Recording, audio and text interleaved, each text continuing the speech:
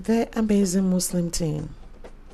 As a young adult, with your own hopes and dreams, plans and preparations for the adult life, there may be conflicting experiences with parents which can be hurtful. It may seem they don't care much about the intangibles.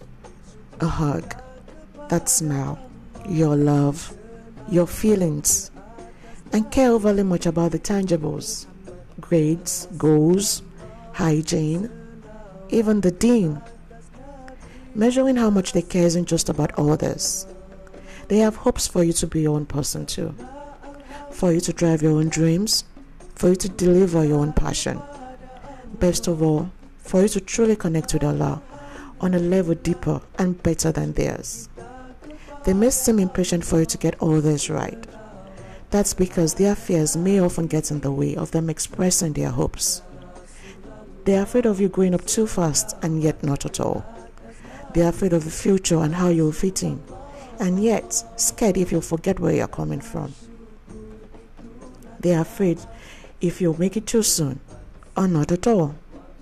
The bipolarity of their hopes and fears shows just how much they are also struggling to do right by you, for you.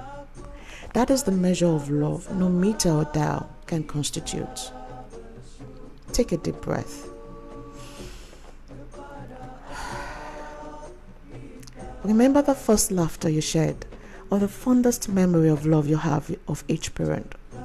That moment you knew without a doubt that this is pure, undiluted love from your parents. Hold that thought. Hold that memory. Now say a word of dua for them. Ya Allah, bless my parents, for they too have mercy on me every way they can. That dua, your dua, will continue to build, mend, bear, and beautify your relationship with your parents.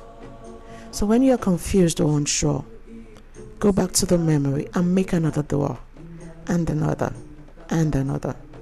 Soon you'll find peace, and you'll always find your differences lightened by the mercy of Allah. May Allah fill our parents with His love and His mercy, and may Allah bless us with His love and compassion towards our parents, always, in always. Amen.